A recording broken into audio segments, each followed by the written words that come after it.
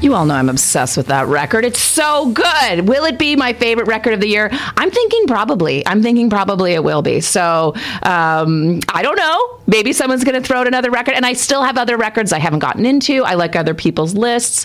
I don't know. Anyway, her name is Biba Doobie. She's just turned 20 years old. The album's called Fake It Flowers. I'm obsessed. Oh, wait a second. My phone is ringing, and I'm just going to put her right on the air. Okay? We're going. Good morning. Good morning. Oh, where is she? Good morning.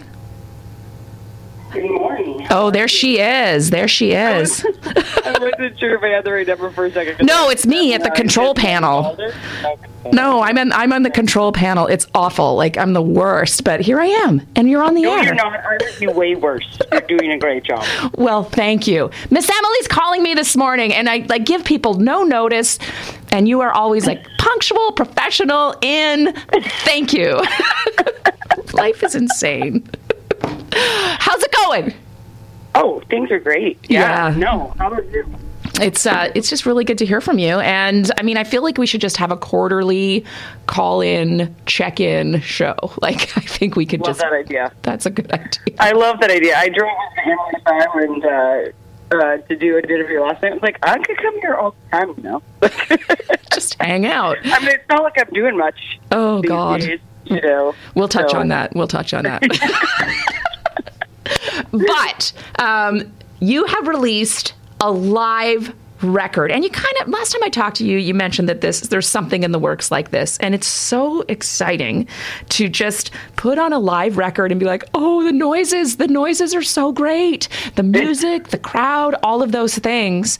But I just want to ask, Emily, when you heard that the Isabel was being built, when you were hearing words, because I was hearing from sound people, I remember Matt Rogalski walking around, and, I remember hearing Aaron Holberg talking. These are the guys, right? These are some of our local sound people, and they're like, this is going to be good. Did you kind of get into that early and get kind of curious and wanting to see it? What were your thoughts when you heard it was coming? Yes. And I can't remember if Aaron Holberg was the sound person there out of the gate. I feel like he was. And so I had talked to him about it, and, initially I thought I would do a show. I wanted to do a big show. This has been it was years in the works before I ever did my first Isabel show, and I planned on doing it at the Grand Theater. But here at the Isabel, that $100,000 and some odd dollar Steinway, and that brand new facility, but it's got that retro 70s look to it. Oh, yeah. Yeah, no, I remember talk about it, but I didn't think it was super realistically in the cards for me. But at the same time, I was like, you got to dream big. Well, it was hard to know, what is the intention of this venue? And as locals, townies, shall we say, are we allowed to go there? Oh, yeah. I remember at the time, are we allowed in the building? What's happening? Yeah. It's so funny. It's so funny because when I inquired about renting it, and they actually were like, yeah, you can rent it. And I was like, I can? You're going to let me rent it? And then I love to make the jokes calling it the Izzy and stuff like that, because folks who work there, they're are always correcting me. Isabel Bader Center for the Performing Arts, because there's another Isabel Bader Center in Toronto. So you have to make sure you specify exactly what you're talking about. So I like to call it the Izzy. I don't know. I feel like I think that could stick. I think that could stick. Have I lost you? She there? She might not be there anymore. But she will come back. She will come back. And in the meantime, why don't we hear some of those sounds, and I'll get her back, okay? We are going to play. I wanted to lead out with this, but this allows us to play another song from Emily. So we'll get her back on the phone in a second, and let's go with. Let's hear these crowd noises. Here she comes. Here she comes. Let's hold back the river. We'll talk about this in a second. Oh, love, rescue me. Hold back the river and part the sea. You gotta love live radio. Oh, good morning. I was gonna play it all over again, but no. We'll just talk. I got Emily back on the phone, and 2-year anniversary for that music video. Yeah, just this past weekend. And all the feels when you watch that, like when I watch that, like maybe there are some people who haven't seen the video for Hold Back the River, but tell me a bit about it. Like maybe you could take people back to that shoot and the whole process, because it looked like it was a process. Oh, it was a process. So Jay Maddaw, who's a great filmmaker in town, he and I have teamed up for a number of projects, and when I came to him with that song, I said, I want to make a video. What are your instincts? He's like, I wonder if we could get into the Kingston Pen. I was like, I'm assuming we can't. And I was like, of course we can. Kingston. Of course we can find a way in there. Like, this is totally doable. And then one night, a couple cocktails in, I'm sitting on the couch, and it occurred to me that taking that idea of being in the prison, and cause it was going to be kind of a quirky little video. We were going to make almost like, not funny, but like, I don't know, just nothing too serious. And then, and then I had this idea of surrounding around the Me Too movement. And from there, we ended up with what we have now, and putting in a Facebook call and getting 100 women who were essentially sworn to secrecy until the video was launched, and it worked. Like in this town? I don't know. Well, and it was amazing. People It traveled from Westport and Ottawa and the county, and it was really cool. And it was like healing day for a lot of women. It was this like celebration of togetherness as females, but then also a sisterhood of a lot of women who had been through a lot of trauma, and they felt like that was part of their journey of healing. It was like this amazing day. I mean, the energy we filled that building with, it was like incredible. I just love the comments too. Like when you recently posted it to say this is the anniversary of the shoot and it brings back so many memories. And then like the comments of all the women that participated, like it was a huge day for everyone. So yeah, that's good. Yeah, it was amazing. And of course I had no idea what I was doing. I called my tour manager and we had a chat, and we just kind of did it that day. I was like, I need you to be production manager. Just like Google search what that means, and then like go from there. And my manager wasn't around that day, but his wife Jeanette was. And then of course Jude, my right hand girl, who sells merch, but then does every other job in my life if we need. We love you, Jude. We love you, Jude.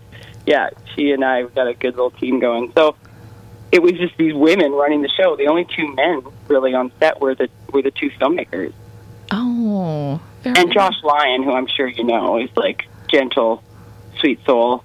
Oh, and it takes 2 very special guys to be in that type of intense group. Oh my God! Well, laughter and tears and emotion in here. Now, if you're just tuning in this morning, and we've had like a couple like. I played the song a little bit longer than I should have. We lost Emily. She's back. But you are listening to Miss Emily on CFRC Live. Clearly, it's live radio, okay? That's how we do here. That's how I do anyway. And we're talking about the live album at the Isabel. Who took that photo? My manager, Bird Hunter, took all the photos that are in that CD packaging. It's beautiful. Thank you. It's the great capture. I think it nailed it. It's that photo, and that Ted Shepard, who's my graphic designer, did like a painted version of him, and that's what you see there. But it's cool if you put it next to the original photo. It's like spot on. Amazing. Crazy. Amazing. Yeah. Now, I mean, I've seen you in a couple interviews about this live record. There's been like, what live records have you enjoyed? And, we all have those live records. And I find there are a lot from the 70s that we all reference, because it seems like they were just constantly released and they would chart, which is amazing. But what kind of advice were you given? Maybe you didn't take the advice, but what kind of advice were you given, knowing, I assume, that this was going to be a live release? Like, what did you think about your stage banter? Or, I mean, what are some things you might have just tweaked a little bit, knowing that you were going to probably put out a live record? Well, it's funny because we recorded video footage from the album release party 3 years ago, and I did 2 nights back to back with Gord Sinclair and Rob Baker. And there was talk about, but nothing ever happened. And as things kind of progressed in the past couple of years, I realized I needed another studio album, and I just didn't really think too much about the live album. It's when push came to shove, and I didn't have a studio album to release this year because of COVID. And I just decided to get, talking to Aaron Holmberg, who recorded a lot of these live off-the-floor shows, and I just listened to everything and sifted through it and sent out a bunch of stuff, a shorter list to a bunch of people I trust their judgment, and then from there I whittled down a little list of 15. But no, the banter and all that, it's all just authentic live interaction with an audience. Nothing on there was recorded expecting it to be on a live album. Mm-hmm. But honestly, it's just happened to work out. And we're great live. Like, we really are. I know that. Yeah, for sure. I've released very few albums, because they cost so much money, but I've played thousands and thousands of shows, and it sounds like an exaggeration, but it's not. Over 20 plus years, and there were years there I used to play 250 shows a year. So it's not an exaggeration at all. It's just a lot of time in front of an audience, or lack thereof, some shows, and just doing it, I've been up there. I've been up on that stage yapping about something. I don't even remember, but I can't remember how well you can see the crowd. Can you see them well? Do you remember that at all? It depends, where you are. I move around that stage. I'm like a lighting person's nightmare because and sound. Now they just put one monitor in the middle, and they're like, yeah, she's gonna do whatever anyways, because I'm climbing all over that stage. I love to go right to the edges. And have you ever had the mishap? Have you ever had a big stage mishap? I've never. God, 1,000. Oh my God, so many. Okay. In this case, 1,000 is an exaggeration. I don't recall seeing any embarrassing video or anything. I'm kind of. So it might have been February's show, this past February's show, or maybe the year before, where I was just I wasn't feeling completely on, but it was everything that could go wrong if you're me went wrong. So, and I was walking across the stage, and slow motion, my guitar, I tripped on my guitar cord, and the guitar went smashing to the ground. Oh. And it's my old bar guitar, that thing has been through the ringer, and Van, who's been in my band for 16 years and babysits me when it's needed, was ran to the rescue and fixed it up, and I was just laughing. The audience, not so much laughing, horror. Did you hear the weird noise? The weird oh noise, sometimes a big wave. For sure. Oh no. Maybe it did. Maybe it came out with the laughter though. I was just of course. It's one of those days. It's all about the recovery. It's all about the recovery, right? You have to laugh through everything. I mean, I'm a klutz, and I'm awkward, and I find the things that happen to me sometimes I'm am I being punked right now? This happens to me, kind of stuff. And so you have to laugh through all of it. Even this pandemic, no laughing matter, but I'll tell you right now, if you're me in my career 20 plus years in, and all of a sudden you win a bunch of awards in February, and then a worldwide pandemic shuts down your entire industry in March. Oh my God. I mean, you have to laugh. Well, for the people out there listening, I think we've just advertised that you're a klutz. Don't no. There are so many. No, there's a lot of really good footage of you at the Isabel with many of your shows. I was watching, I love the covers so much, and I know that's a whole rabbit hole in itself. But I was watching the Gary Wright one, My Love is Alive. Yes, yeah, and I mean the covers. I could just go forever and watch those because it's just interpretation. I love seeing how you interpret them. Do you have, I don't know, can they plan at the Isabel for another live show? Because I can only assume a live record like this means that there's pent-up energy for you to do another show at the Isabel. But how can that happen? What do you think? So I actually just did a show on Friday night. The fall series. But we advertised it and stuff. It wasn't a stretch to sell the entire 50 tickets. 50 tickets, yes. Yeah. They've been doing these series, which are great, and people can watch them online. But you know what I mean. And honestly, we did not have 50 people there. I mean, people bail last minute and stuff, and it is a risk. And Yeah. like I have a wonderful fan base that travels, and some of them were not unable to travel. Some were able to sell their tickets, but like, you know, we probably played to 35 people in that room. Lucky on Friday people. night. Lucky, right? Well, I said to them, I was like, listen, I know this is awkward for you and weird for you because you're in this big empty theater, and perhaps the last time you were here, you got to sit with, 500 other people. But this is not my first time playing in front of an empty room. Like, it's the same show. It's the same show. It's amazing. It's a little harder. You don't get that cyclical energy from the audience as easily. But, yeah, I mean, hey, as long as you can put the people who can attend at ease, I mean, that's your job as a performer. You don't want people to feel awkward.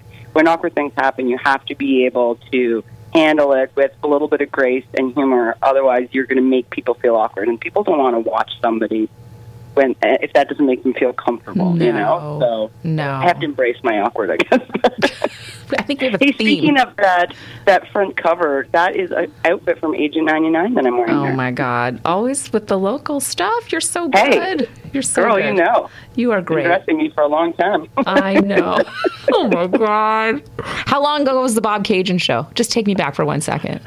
Oh, it'll be 10 years next June. Oh, my God. That feels like an anniversary to celebrate in some way. I don't know.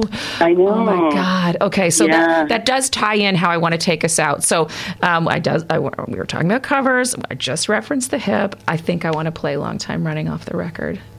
Love it. Tell me about the hip. Like, just give me something. We talk about them often, but I mean, they're with you, right? Like, they're with you, and I mean, literally in a lot of ways, they're with you, performing with you, and just give me a bit before we go into this song. Yeah, well, Kingston has this beautiful music community. It really doesn't matter what level you're at. We're all unified. Like it's a wonderfully unified group of people who make music in this town, be them multi-platinum artists like The Hip, or, people like me, or people who are just starting out, playing small patio gigs or whatever. So, I'm just lucky because I had an opportunity to meet a couple of members of the HIP, the Kingston Contingency, we'll call them, years ago, just by playing my circuit in Kingston. And they were just nice musicians, like every other nice musician I met, except, of course, they had more pull with stuff. And that just allowed me an opportunity to work with artists who have done more than I have, obviously, and had more success, and who are better than I am. And so, I cherish every moment I ever get to spend with Robert Gord because I get this opportunity to educate myself more. It's always learning. They always say something that is like, oh, that. And then I try and stick it in my brain and remember it because they're geniuses. Like, they really are. I mean, think about that opening part to Ahead by Century. Yeah. That guitar part. Like, wow. Who thinks of that? I've been watching Anne with an E again, and yeah, like it opens the show, and yeah, it's pretty beautiful and just far-reaching in terms of who's moved by it. It's for but sure. you know what I gotta say, like watching these guys and seeing them with you, I think they're learning from you too. I really do. I think don't laugh. I'll be sure to tell them. Do not laugh. Do not laugh. No, I feel like they might, like, obviously they're getting something out of this, and I feel like they get a lot of your energy and enthusiasm and youth. So yeah, I think it's great. It's a good combination. They're wonderful friends, and we've developed wonderful friendships over the years from this. And Kingston would not be the same for me without them and their guidance and their friendship and their kindness. All right, well, let's play off live at the Isabel. I love it. Long time running. Thanks for calling me. This was a goofy one, but it was a good one. Thanks for calling into the Indie Wake Up Call. Thanks Emily. so much. And shout out to my friend Zach Colbert, who's playing bass on this song. My Okay, hero. here it comes. Thank you, Thanks. Emily. Bye. Have a good day. You Bye. too.